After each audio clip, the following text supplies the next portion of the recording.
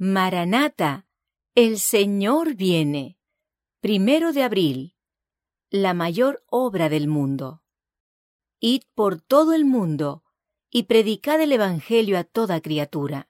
Marcos 16:15. Id por todo el mundo y predicad el Evangelio a toda criatura es la orden de Cristo.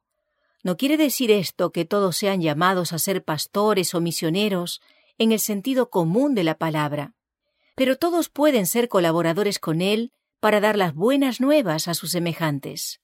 Se da la orden a todos, grandes o chicos, instruidos o ignorantes, viejos o jóvenes. Sobre todo aquel que conoce la verdad para este tiempo, descansa la responsabilidad de darle a conocer a otros. Los siervos de Cristo son en gran medida responsables del bienestar y la salvación del mundo. Han de ser colaboradores de Dios en la obra de ganar almas para Cristo. El tema que atrae el corazón del pecador es Cristo y Cristo crucificado. Sobre la cruz del Calvario, Jesús se revela al mundo en un amor sin paralelo. Presentadlo a las multitudes hambrientas, y la luz de su amor ganará a los hombres, y los llevará de las tinieblas a la luz, de la transgresión a la obediencia y la verdadera santidad. La contemplación de Cristo en la cruz del Calvario despierta la conciencia para que perciba el carácter odioso del pecado como no puede hacerlo ninguna otra cosa. Cristo colgando de la cruz era el Evangelio. Ahora tenemos un mensaje. He aquí el Cordero de Dios que quita el pecado del mundo.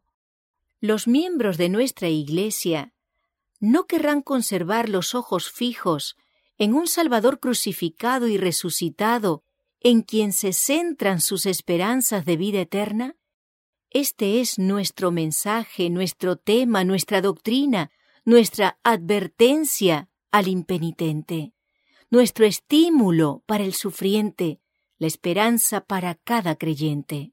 Si podemos despertar el interés de los hombres para que fijen los ojos en Cristo, podemos ponernos a un lado y pedirles únicamente que continúen fijando los ojos en el Cordero de Dios.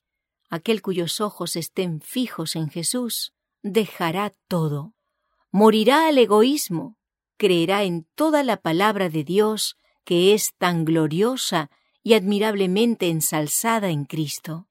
Es privilegio de todo cristiano no solo esperar, sino apresurar la venida de nuestro Señor Jesucristo.